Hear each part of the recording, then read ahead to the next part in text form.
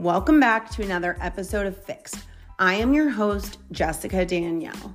I have an incredible episode for you all today as you will hear from my special guest, Jenna James.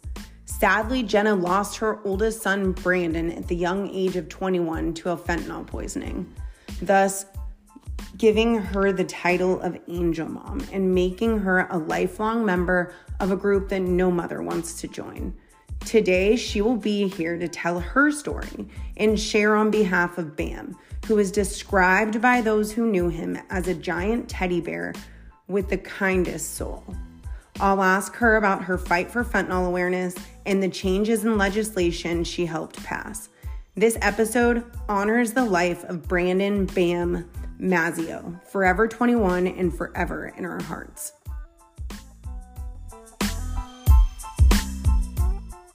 Okay, so welcome, Jenna. Thank you so much for being here to share and speak on behalf of your son, Bam. I know that today in particular is a very special and sad day with a lot of meaning behind it. So thank you so much for sharing his story and for everything that you're doing to make a difference. You really are doing a lot. Thank you for having me, and I'm always happy to talk about my son. Yeah, and that's kind of actually, so I want to hear about him. Like, I want to hear about describe Bam, because I know what I have seen and heard in my perspective on videos and how goofy and sweet, but like, I want you to describe your son and who he was. So I always describe him as goofy, and I always feel bad about that, but that is just what sticks out to me. He did everything with humor. He could make you laugh in like the most inappropriate times, but you were always grateful for that. I asked his friends how they would describe him because, of course, as his mother, I'm a little biased, and I realize they are too, but they all said the same thing. They said he was a human teddy bear. He gave the best hugs. He was always the loudest person in the room. His personality was as big as he was, and he was fiercely loyal and protective of those that he loved. So, and that's how I see him. So it's nice to hear from them that they see him the same way that I do. Well, it's funny because I've never met him, but I have seen so many videos of him, and he reminds me of a goofy big teddy bear that I just want to hug. Like, he's always smiling, always laughing, like looks like the kindest soul on the planet. And I feel like the world is missing out because we need good people now more than ever, and this crisis is taking away amazing people like your son. And I mean, I know that you do a lot to raise awareness on this issue, which I will get to, but I guess, like, kind of tell me his story and from your perspective on, his life and how this happened. So, the first thing that I want to address, because I see this comment all the time on posts and awareness campaigns, people always say, teach your children better, teach them not to do drugs.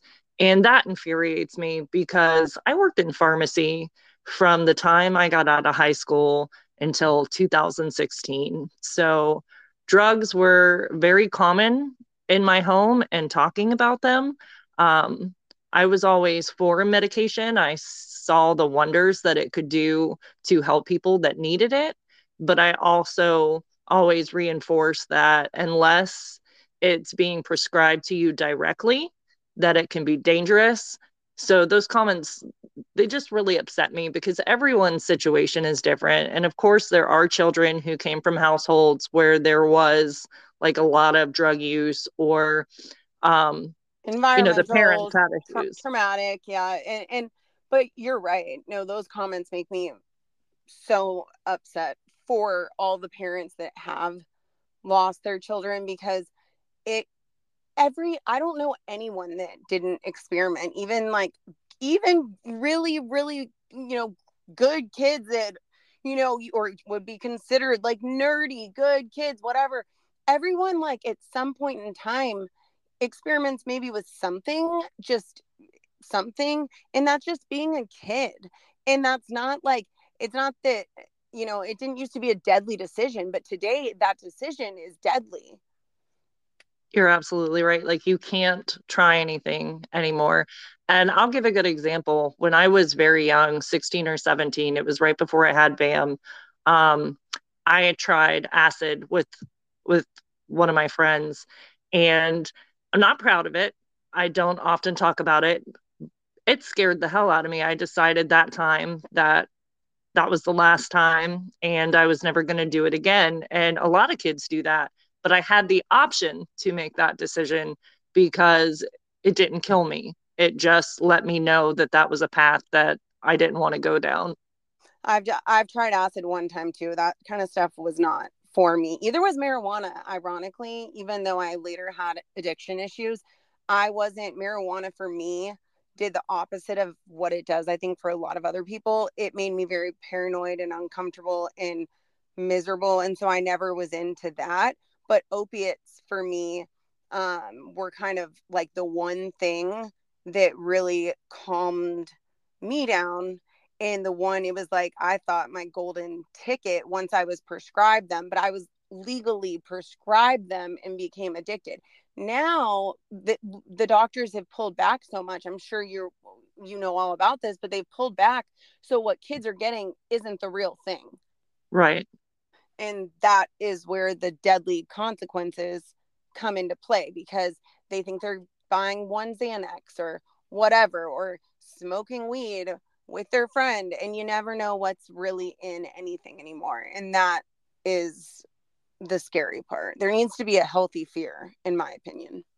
I see a lot of people say that, marijuana doesn't have fentanyl in it, but you have to look at it this way. If you have a dealer that is selling marijuana and fentanyl, cross contamination is a thing. I don't know if they're purposely putting them in there, but if they have a pocket full of fentanyl and a pocket full of weed, the chances of the weed coming into contact with the fentanyl is huge. And I know mothers that have lost children from smoking marijuana. So I get so tired of people like arguing back and forth what's possible and what's not possible. Unless you've been there, you don't know. Unless it was your child that you had to bury for smoking something that killed them, you don't know.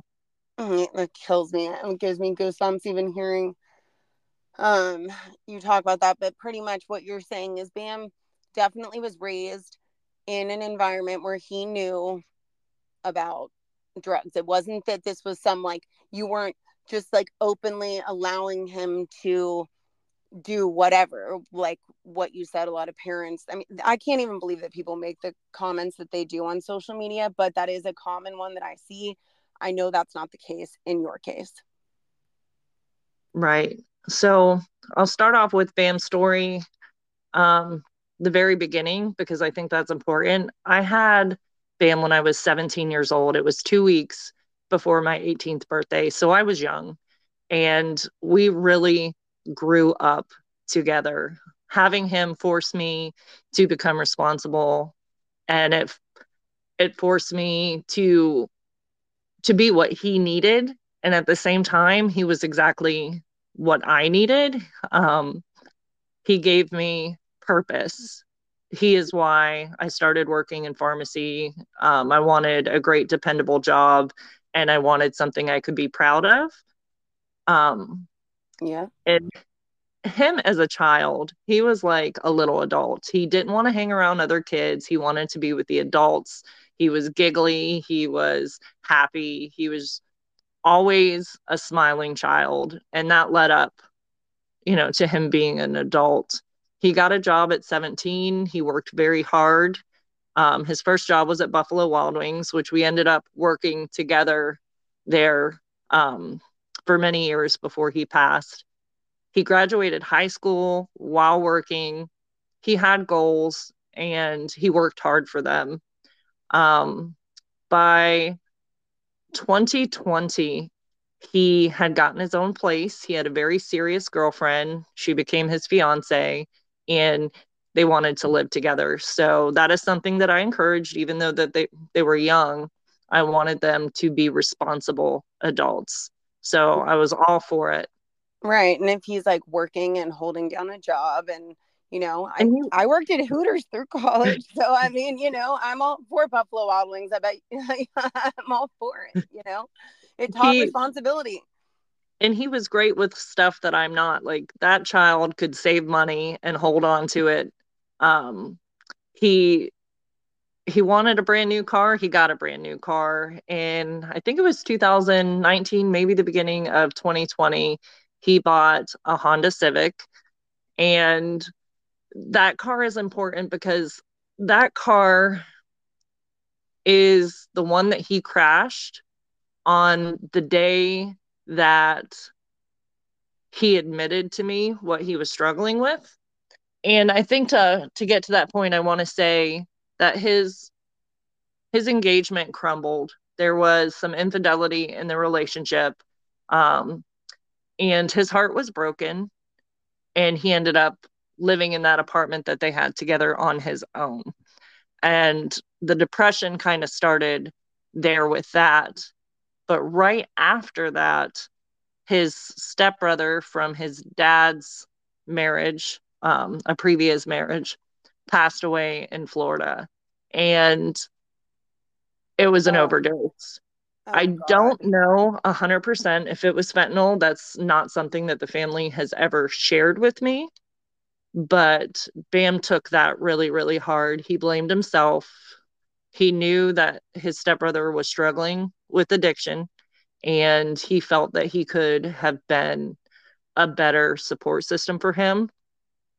So It's just he that had a just lot of stuff going. He had his world kind of came crashing down. It sounds like all at once, and correct. he used or he turned to something else, even momentarily, for a coping mechanism, which is so common and should not be judged in any way. Um, but yeah, continue with what you were saying. Well, I think a lot of addiction stems from mental health. Yep. If you have something going on and you don't know how to make yourself feel better, I'm not saying that it's the right thing to do, but it's common. It's what people do. I mean, even people who go to a doctor and get medication for depression, they're looking for something. They just find it a different way than some people do. And Bam had a very close friend of his that had been struggling off and on with addiction. I was well aware of it because my son talked to me about everything. We were very close. And he had let me know that this friend, had problems and he was working with him because he didn't want to see him die. He didn't want to see him go through what he was going through. There were times where the friend would come and stay on his couch for a few days to try to sober up, or if he got in a fight with his family or anything bad that was happening in his life, Bam tried to be a support system. And unfortunately, that is where Bam got what he thought was Percocets. He got it from that friend. And I don't know 100% what caused him to go from trying to save his friend to doing it with him, but I do believe it was the depression that he was going through and the big moment. Trauma. Yeah. Trauma. I mean, everything, in my opinion, every person that I've known that's like even reached out for something like that, I mean, experienced some sort of trauma. And like he had just lost the love of his life, his, stepbrother, he wrecked his car. I mean, like these things, like, I mean, he probably, it just, he was wanting to feel better. Well, let's get to that, the part where he wrecked his car, because that's where I found out what was going on. So right before he wrecked his car in September, he had asked me to move home. We were still working at Buffalo Wild Wings together. He was a cook, and I'm a bartender there. Um, so he had asked me if he could come home, and we talked about it, but I wanted him to be self-supportive. I had him at a young age, and he had already been on the road to starting a family. So my thought process was, you're doing okay. You have money in the bank, which he did. He had a good savings still. You have a new car, you have your own place. Keep it. Keep fighting for that independence because that's going to help you in the long run. That was my mental process there. And also, when he lived at home, he didn't do his dishes and his room was always messy. So the mom and me was like, oh, I don't want to start cleaning up after him again. Um, Understandable. Understandable. but I had told him no. And that month is when he started, from what he told me and from what I could see in his phone. But on Halloween, we had plans to spend the day together. He had taken his brother trick or treating every year for Aiden's entire life. So this year was not going to be any different. He was going to drive up and spend Halloween with us. Is And he that the called me. video that I have of him with Aiden or no? Was that Yes. from The okay. one where he's like saying this kid is Yeah, he's not like, saying trick or treat. yes, yes, okay, okay, Yeah, yeah. that was that day. But Okay. he called me in the morning and he's like, hey, I'm bored. Do you mind if I come early? And of course, I said, come on over. We're not doing anything. We're just sitting here. And about 30 to 45 minutes after that call, he calls me again. And when I pick up the phone, he is in hysterics. He is scream crying. And of course, I go on high alert. What happened? What's going on? And he had wrecked his car. He had rear-ended a pickup truck going 45 miles an hour. Mm, And he said he was okay, but just by the panic in his voice, I got in my car and I raced to him. mm, Um, when I got there, the car was totaled and he was a mess. He was okay. He had like a burn on his arm. The other people were okay, but he got in my car and just completely broke down. Um, he was upset with himself because he he was so proud of that car. It was brand new and he felt like he didn't have much in life since losing his brother and losing his fiance, and he just felt that he had let himself down. And he's like, Mom, since September I have been taking Percocets with my friend. I don't know why I started doing it, but I feel like it's becoming an issue because it's something I feel like I need to do now, where in the beginning it was just for fun. And that rocked me because I did not expect it. you had no idea. Yeah. No, no. I And know. people say, there's signs with addicts, and maybe there is after a certain point. After a certain point, but not in the very, very beginning, and then not if he was living with you. If he was like fresh, like 2 months, that's really if it they might have been actual Percocets in the be. I mean, I don't know. It takes a minute to. I was a functioning addict that saw my family all the time. And the only time that they ever noticed or would call me out on weird behavior was actually when I was withdrawing. They had become so like my normal was me being high. They had no idea. So when I was withdrawing, they always thought I was high, which it was really the opposite. But you don't start to even notice stuff like that until it takes a minute. Yeah. And once he told me, that's when I started looking for things like his work. He had just switched jobs right before. He was working for a flooring company.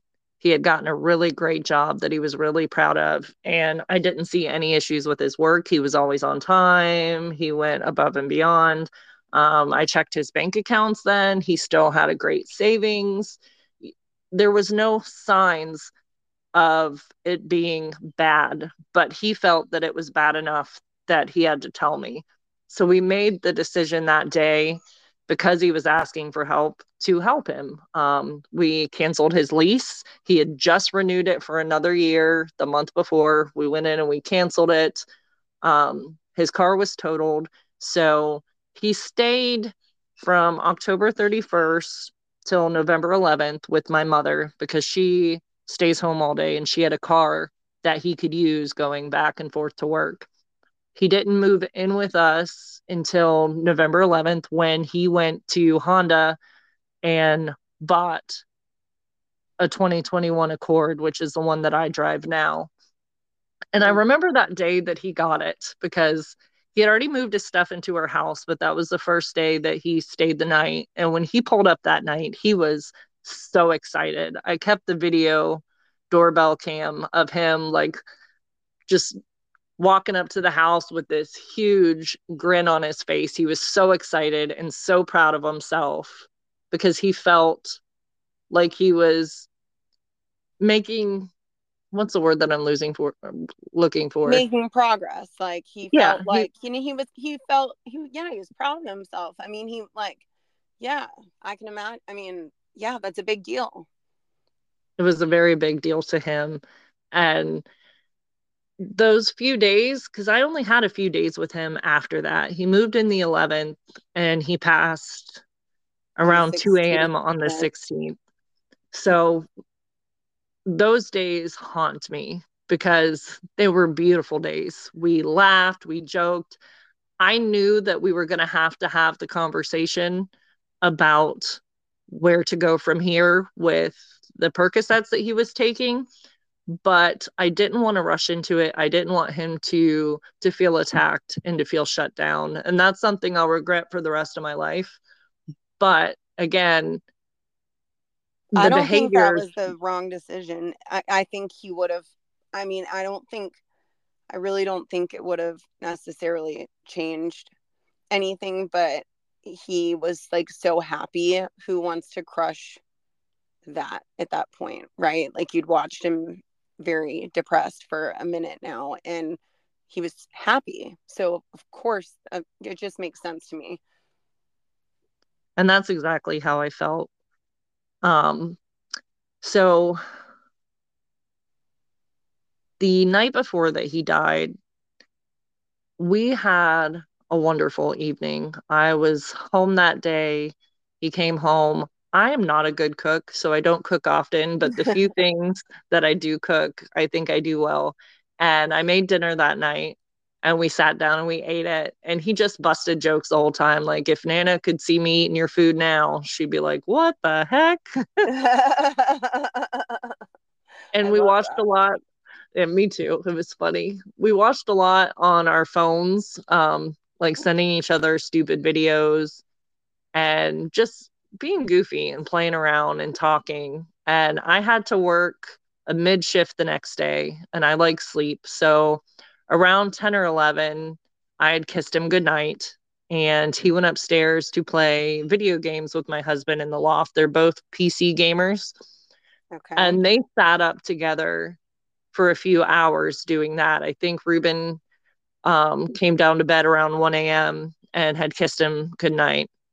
And the only thing that was off that night is when we were downstairs in the kitchen, Bam looked exhausted. Like he was a little, when you're excessively tired, like you're Yeah. standing there and you're rocking a little side to side. Well, yeah, I Looking mean, back, it's nodding off probably, yeah, but yeah. yeah. So looking back, I can see it for what it was. But that night, I asked him about it, and he's like, "Oh, I've been having to leave super early to get to work since moving to South Carolina, and it's just catching up with me." And that seemed like a good reason to me, so I let it go. But Ruben had kissed him goodnight about 1 a.m., and I can only assume he came into his room and took a pill before he laid down. I My husband and my son got up early the next morning and went off to middle school and work.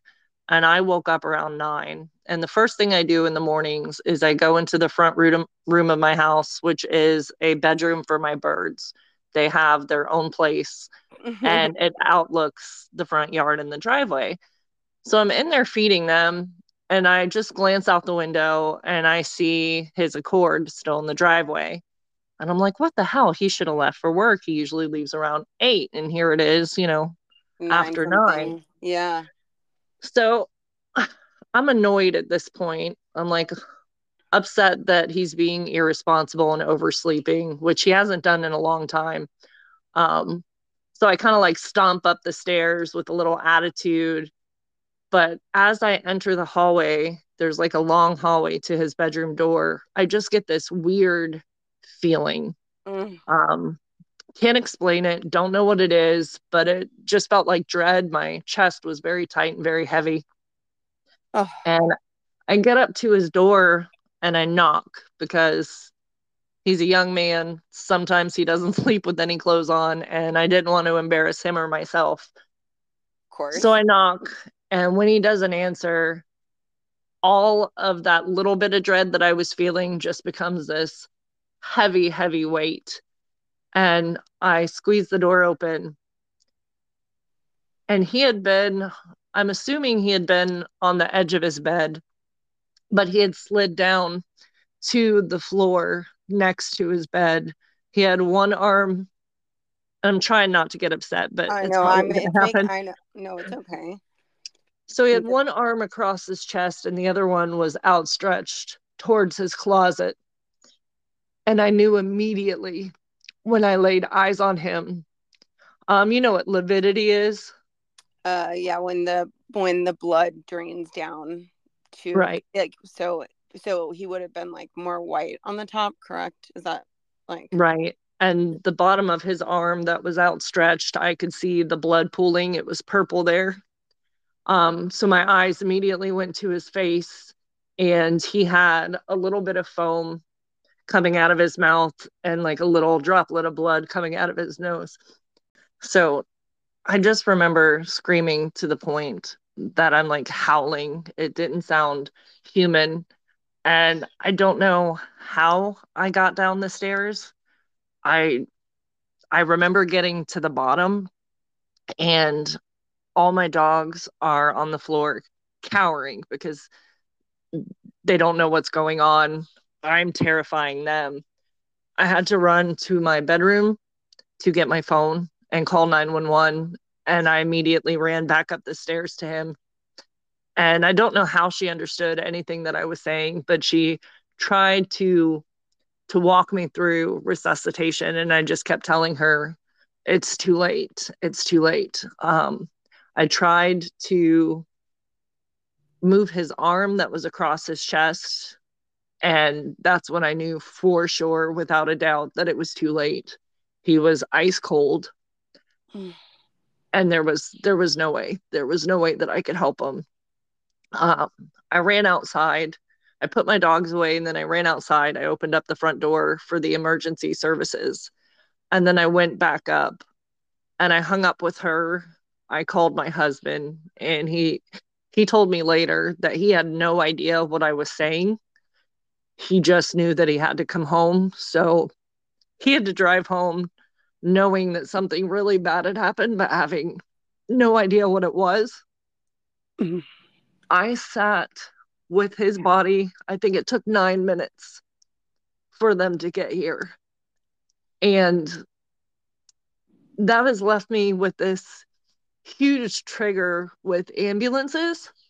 Um, I'm getting better, but like whenever they drive by, I immediately burst out in tears because the first thing I think of is, are they going somewhere where they can't do anything?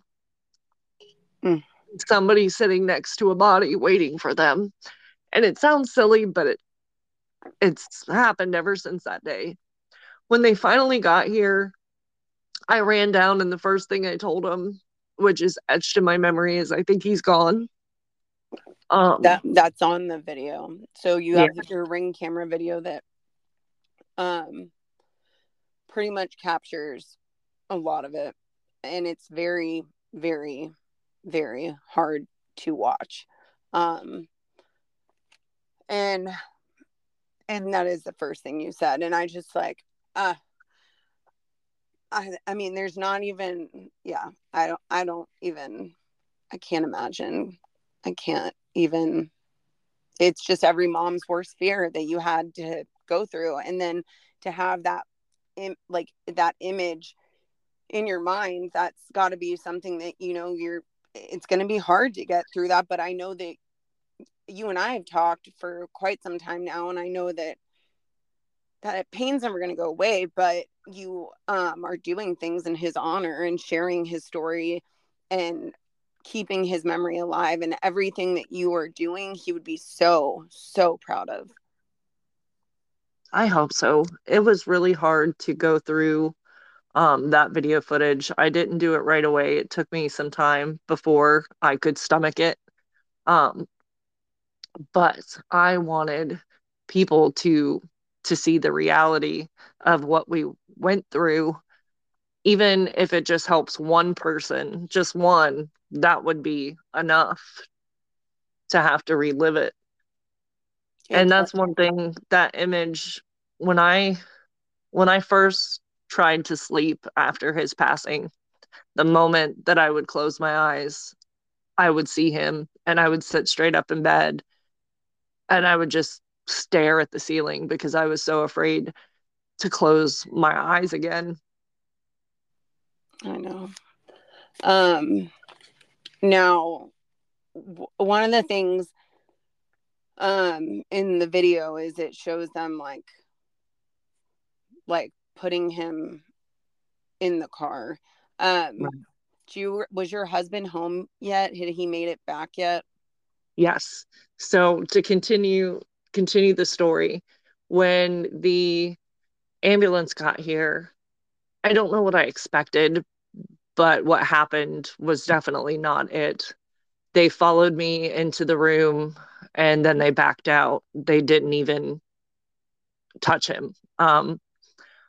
I expected them to get down with him and at least try to resuscitate him, but they knew, just like I did the moment of looking at him, that there was no hope. They didn't even attempt to. They called the coroner right away. And this all happened um, around 9:30 to 9:45. My husband got home while he was still here. The coroner, I don't think the coroner had gotten here yet.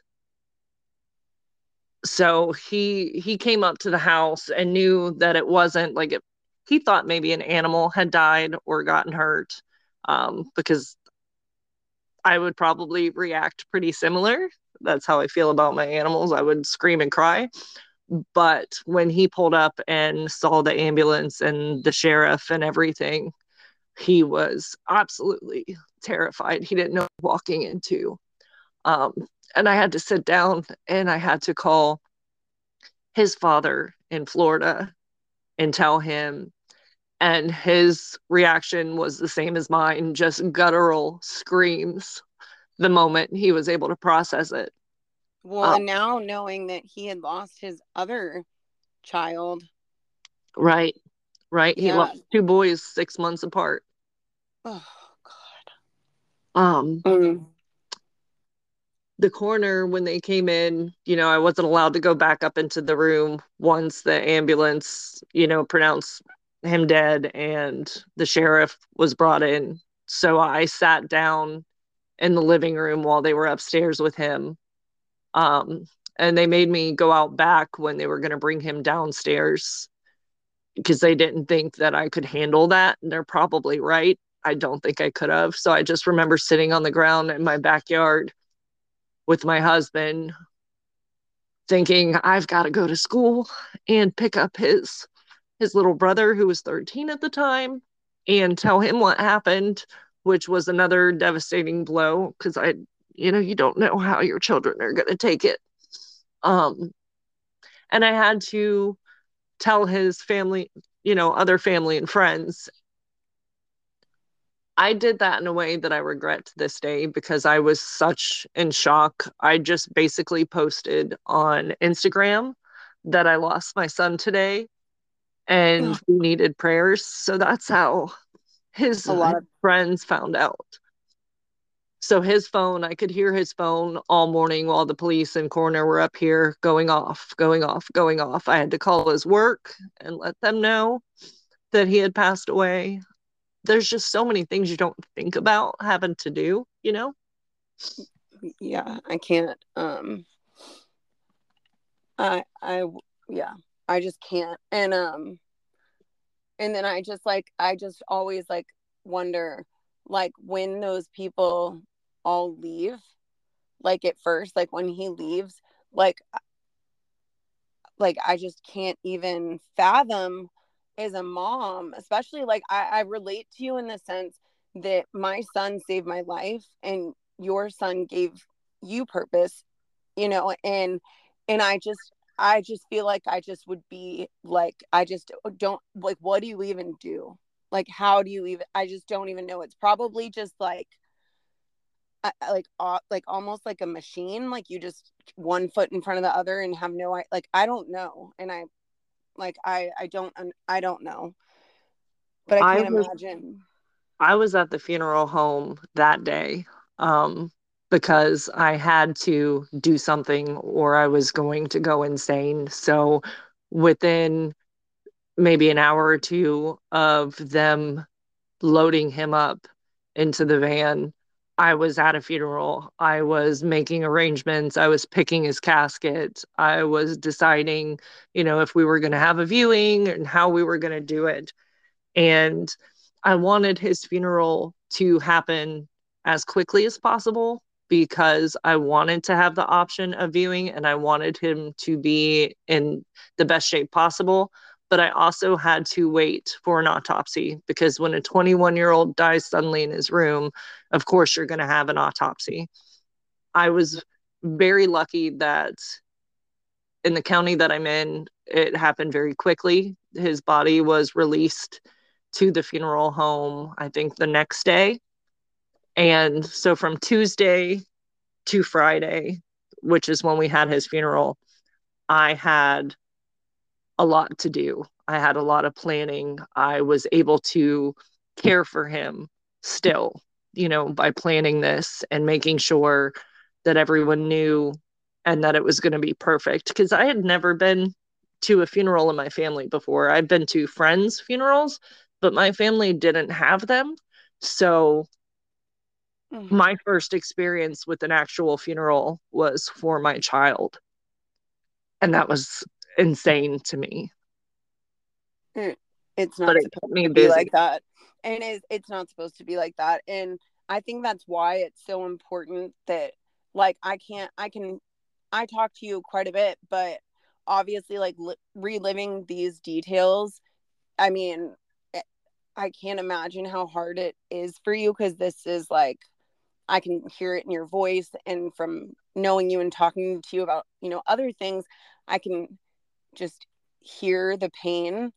But what I will say is that other parents need to understand that pain. And every time that you do share, you're making not only Bam proud, but you're like, I know that if a mom listens to this and hears that pain, there's, they surely they will have a talk with their kid about fentanyl. You would think that, I mean, I would just assume that no mom in their right mind, if they're aware of this, which there are still a lot of people that aren't aware. I mean, was that your initial thing? Did you think, like, what did you think when you saw him foaming at the mouth with blood?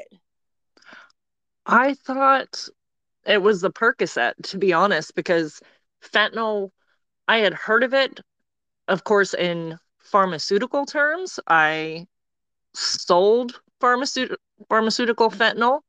Um, but that's a completely different beast. It is not illicit fentanyl, um, or it's not pharmaceutical grade fentanyl that is killing people. Right. So my first thought was somehow he overdosed on Percocet, which is not an easy thing to do. So my mind was spinning. But the coroner, when she was here, immediately suspected fentanyl and put that in my head. So I didn't know until 3 months later when the toxicology came back. But she said to me, this is what we're seeing every day in this county and all across the Carolinas. I can't tell you for sure until we test it, but this is what I think it is.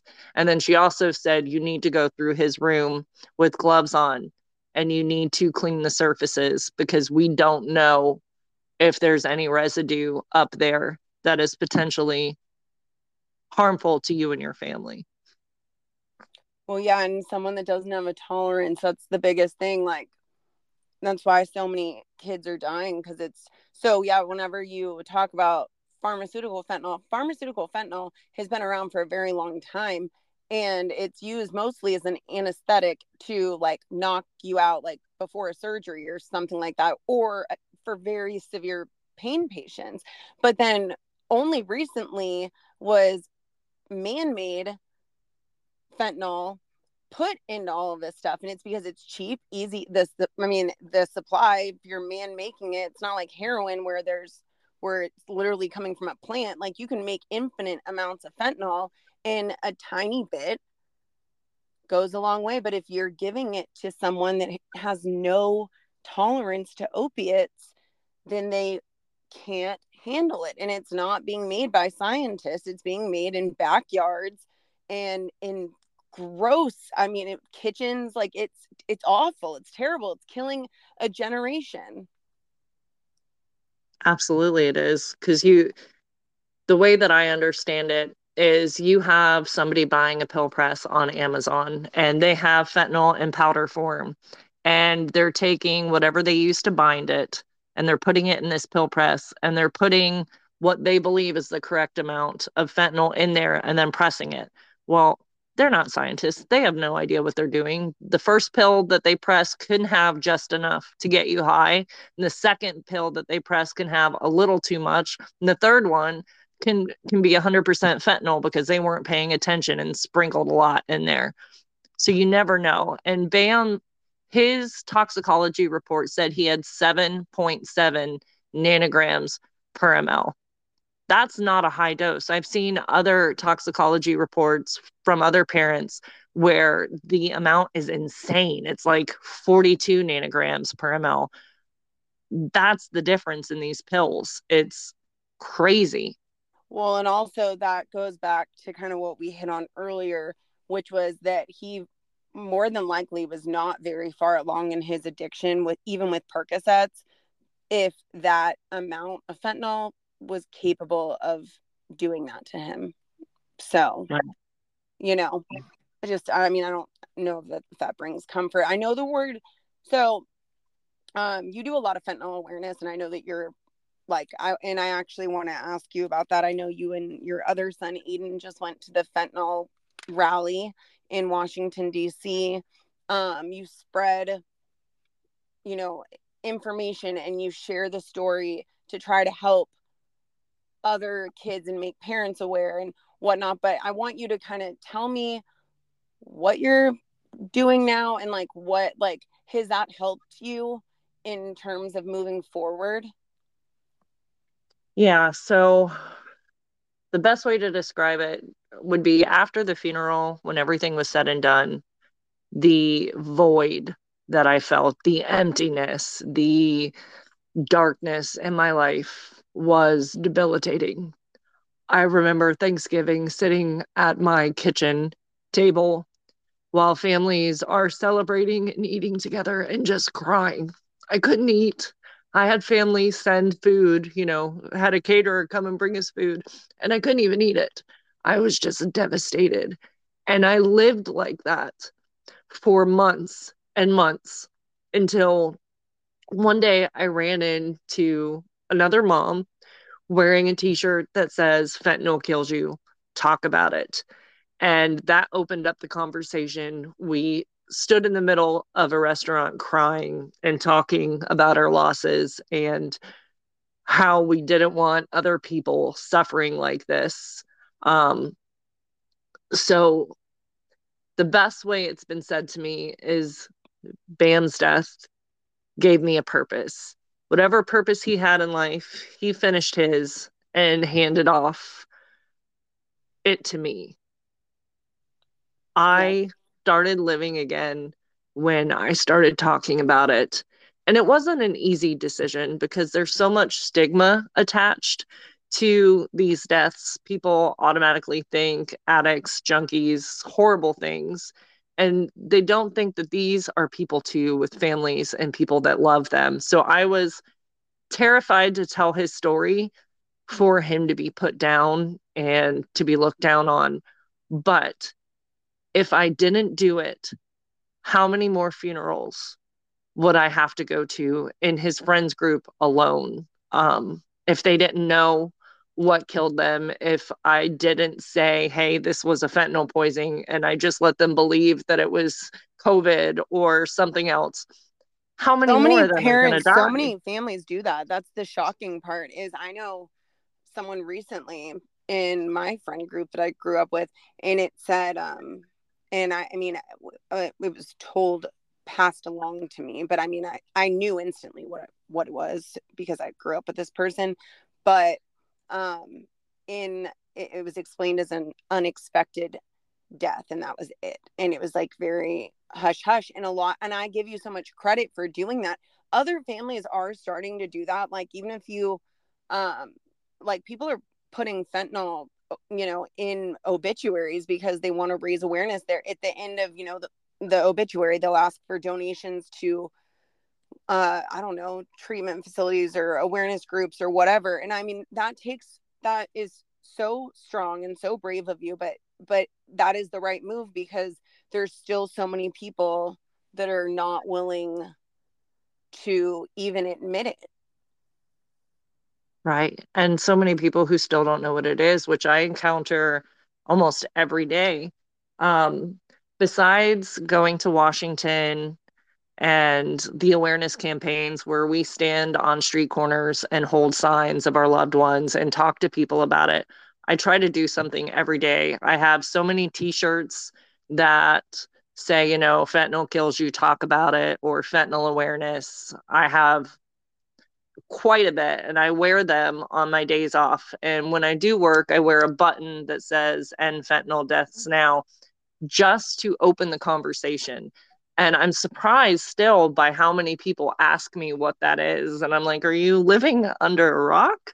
But I'm not mean about it. I'm happy to educate them. I'm happy to make them aware, because if you're ignorant to it, if you don't know about it, how can you You avoid it? You know? right, right. And to me, and it, because we are like so engulfed in it, I've seen a lot of people die from it. I worked in treatment in California after getting sober myself. That was like the number one thing at the time that people were in there for.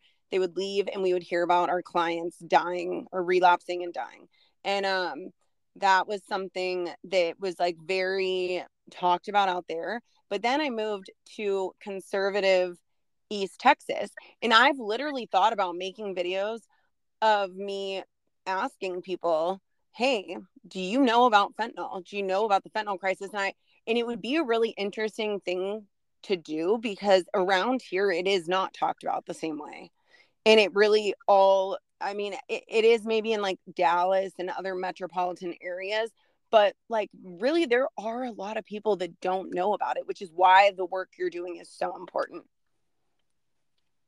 Thank you. Thank You're you. welcome. We have one of the moms in my area started a group that I'm a part of, which is called FKU, Fentanyl Kills You.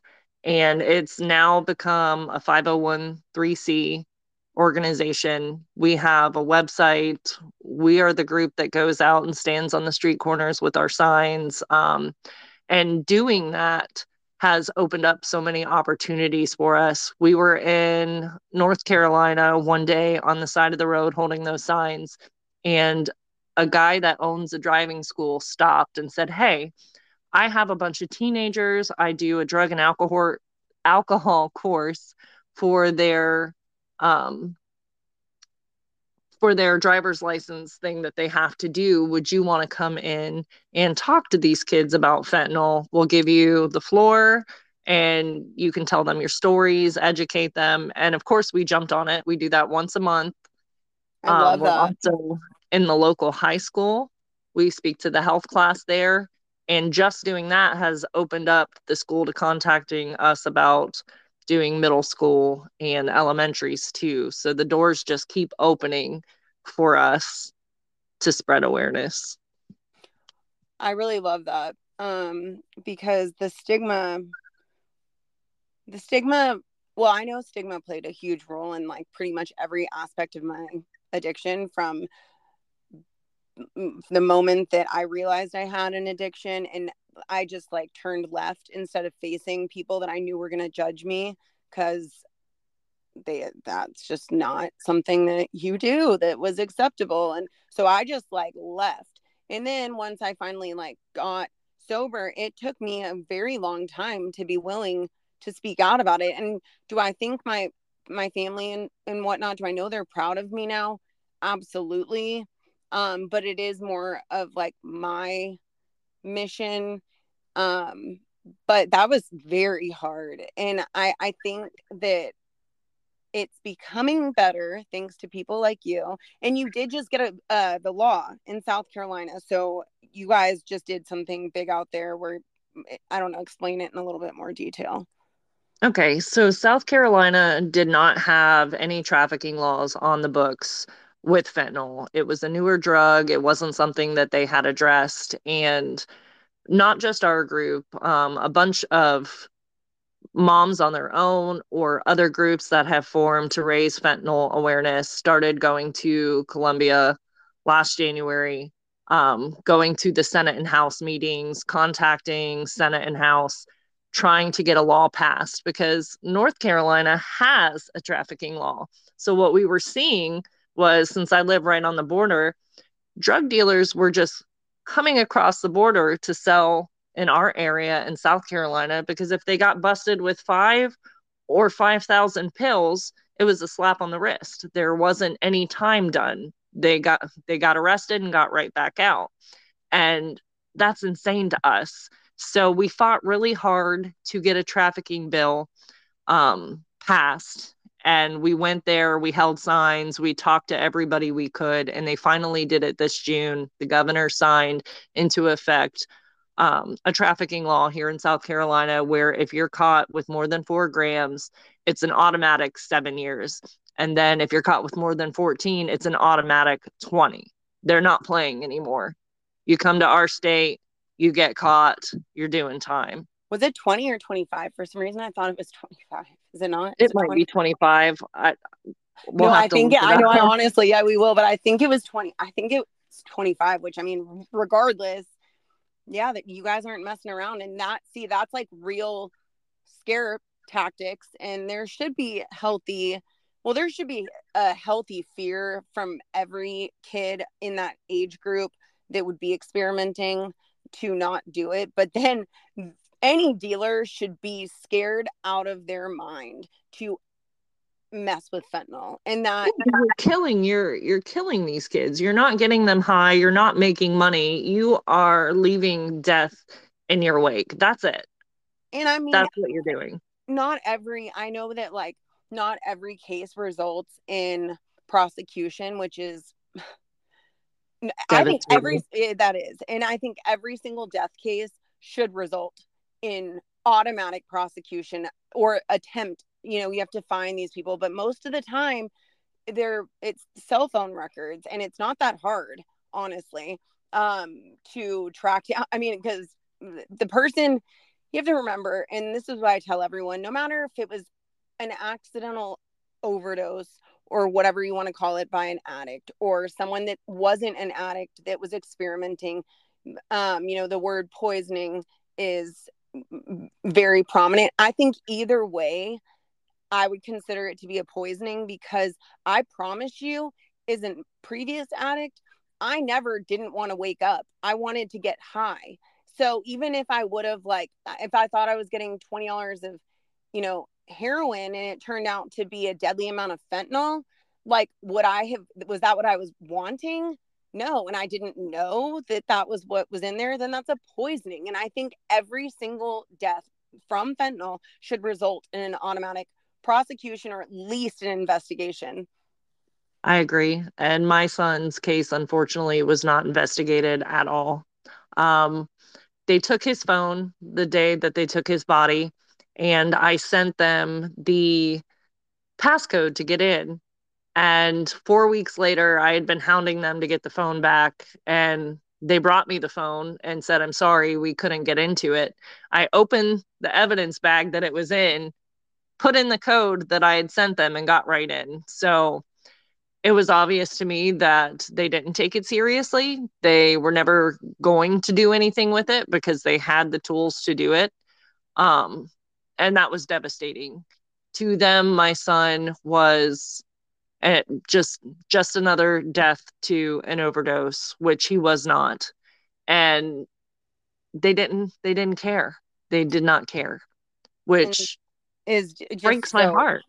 I know. I mean, working in any of these like healthcare industries, I know that there's got to be a level of like, you see it so much, you kind of become, I don't know, unattached, maybe even a little jaded. But like, as a cop, it is your job to, whether or not, like, it is your job to hold people responsible. And if you have the ability to do so, that's what you do. And it just doesn't seem, that seems so easy to me that I don't even, I don't know. But I mean, I am so proud of you for everything that you've done. Your organization's name is Fentanyl Kills You, FKU. Right. What's the Not, website? it's Fentanyl Kills You with just a U, not a YOU. And the website is fentanylkillsyou.org. Okay. And then the last thing I want to leave you with, before we wrap this up, is I know that one of Bam's good friends wrote an amazing song, which I've heard, called called Till Death. And his name is Branden DeSenza. Is that correct? Am I saying that right? Correct. Yes. Okay.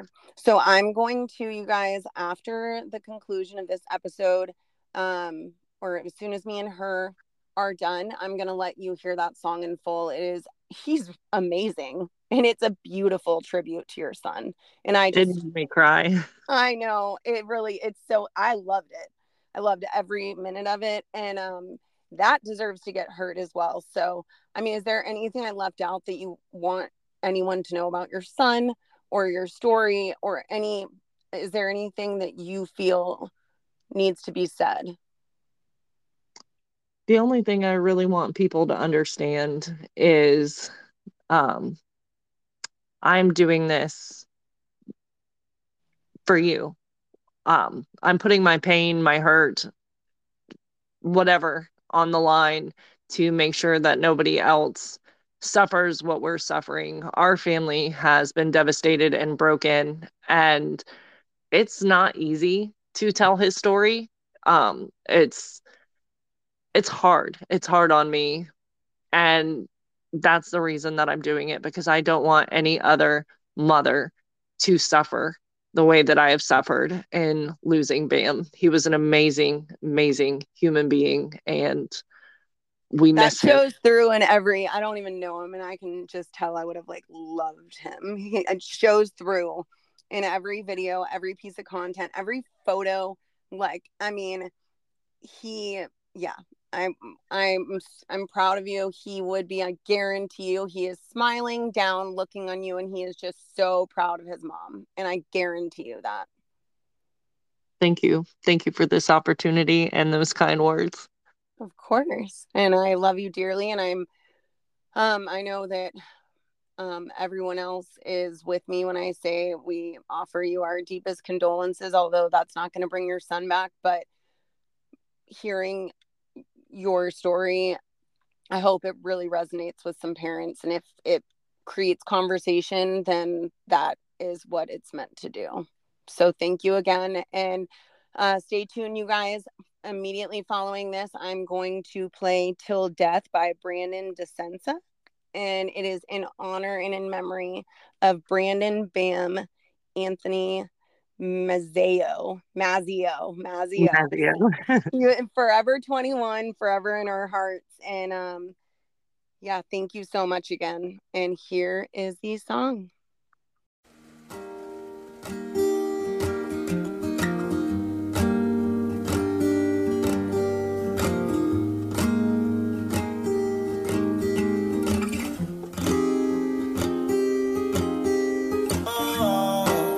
Don't know how to feel. Is this even real? Following the footsteps that led me here. Could you take me back? Yeah, back in the day, when I confide in a safe space, with you right here next to me. 'Cause you died, I died. you died, I died. When you died, I died. When you died, I died. Like where did the time fly? Couple years in my mind. Haven't felt a sinking wind for me to get the fuck out where I've been. Patience running thin. Hey, in the way that I've been acting.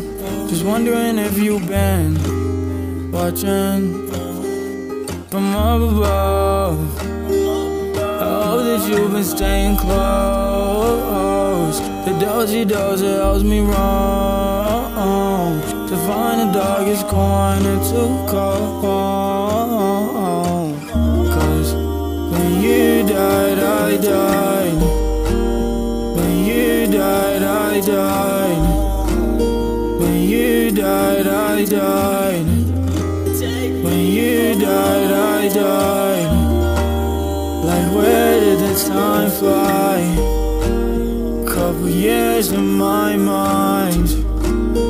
Haven't felt a sinking wind for me to get the fuck out where I've been.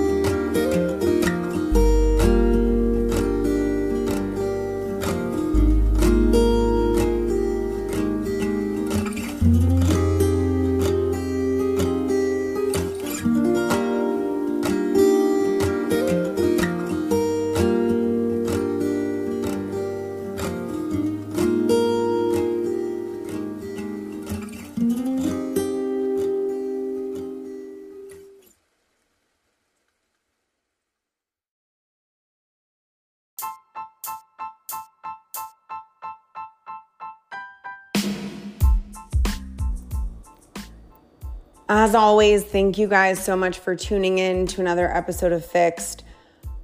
This one was pretty raw and tough, and some of them will be, some of them won't be, but this is a message that needs to be heard. So I hope you listened. I hope you liked it. And all of her information and her organization, Fentanyl Kills You, is on the description in this episode. Stay tuned for next week. And as always, love you all and thank you.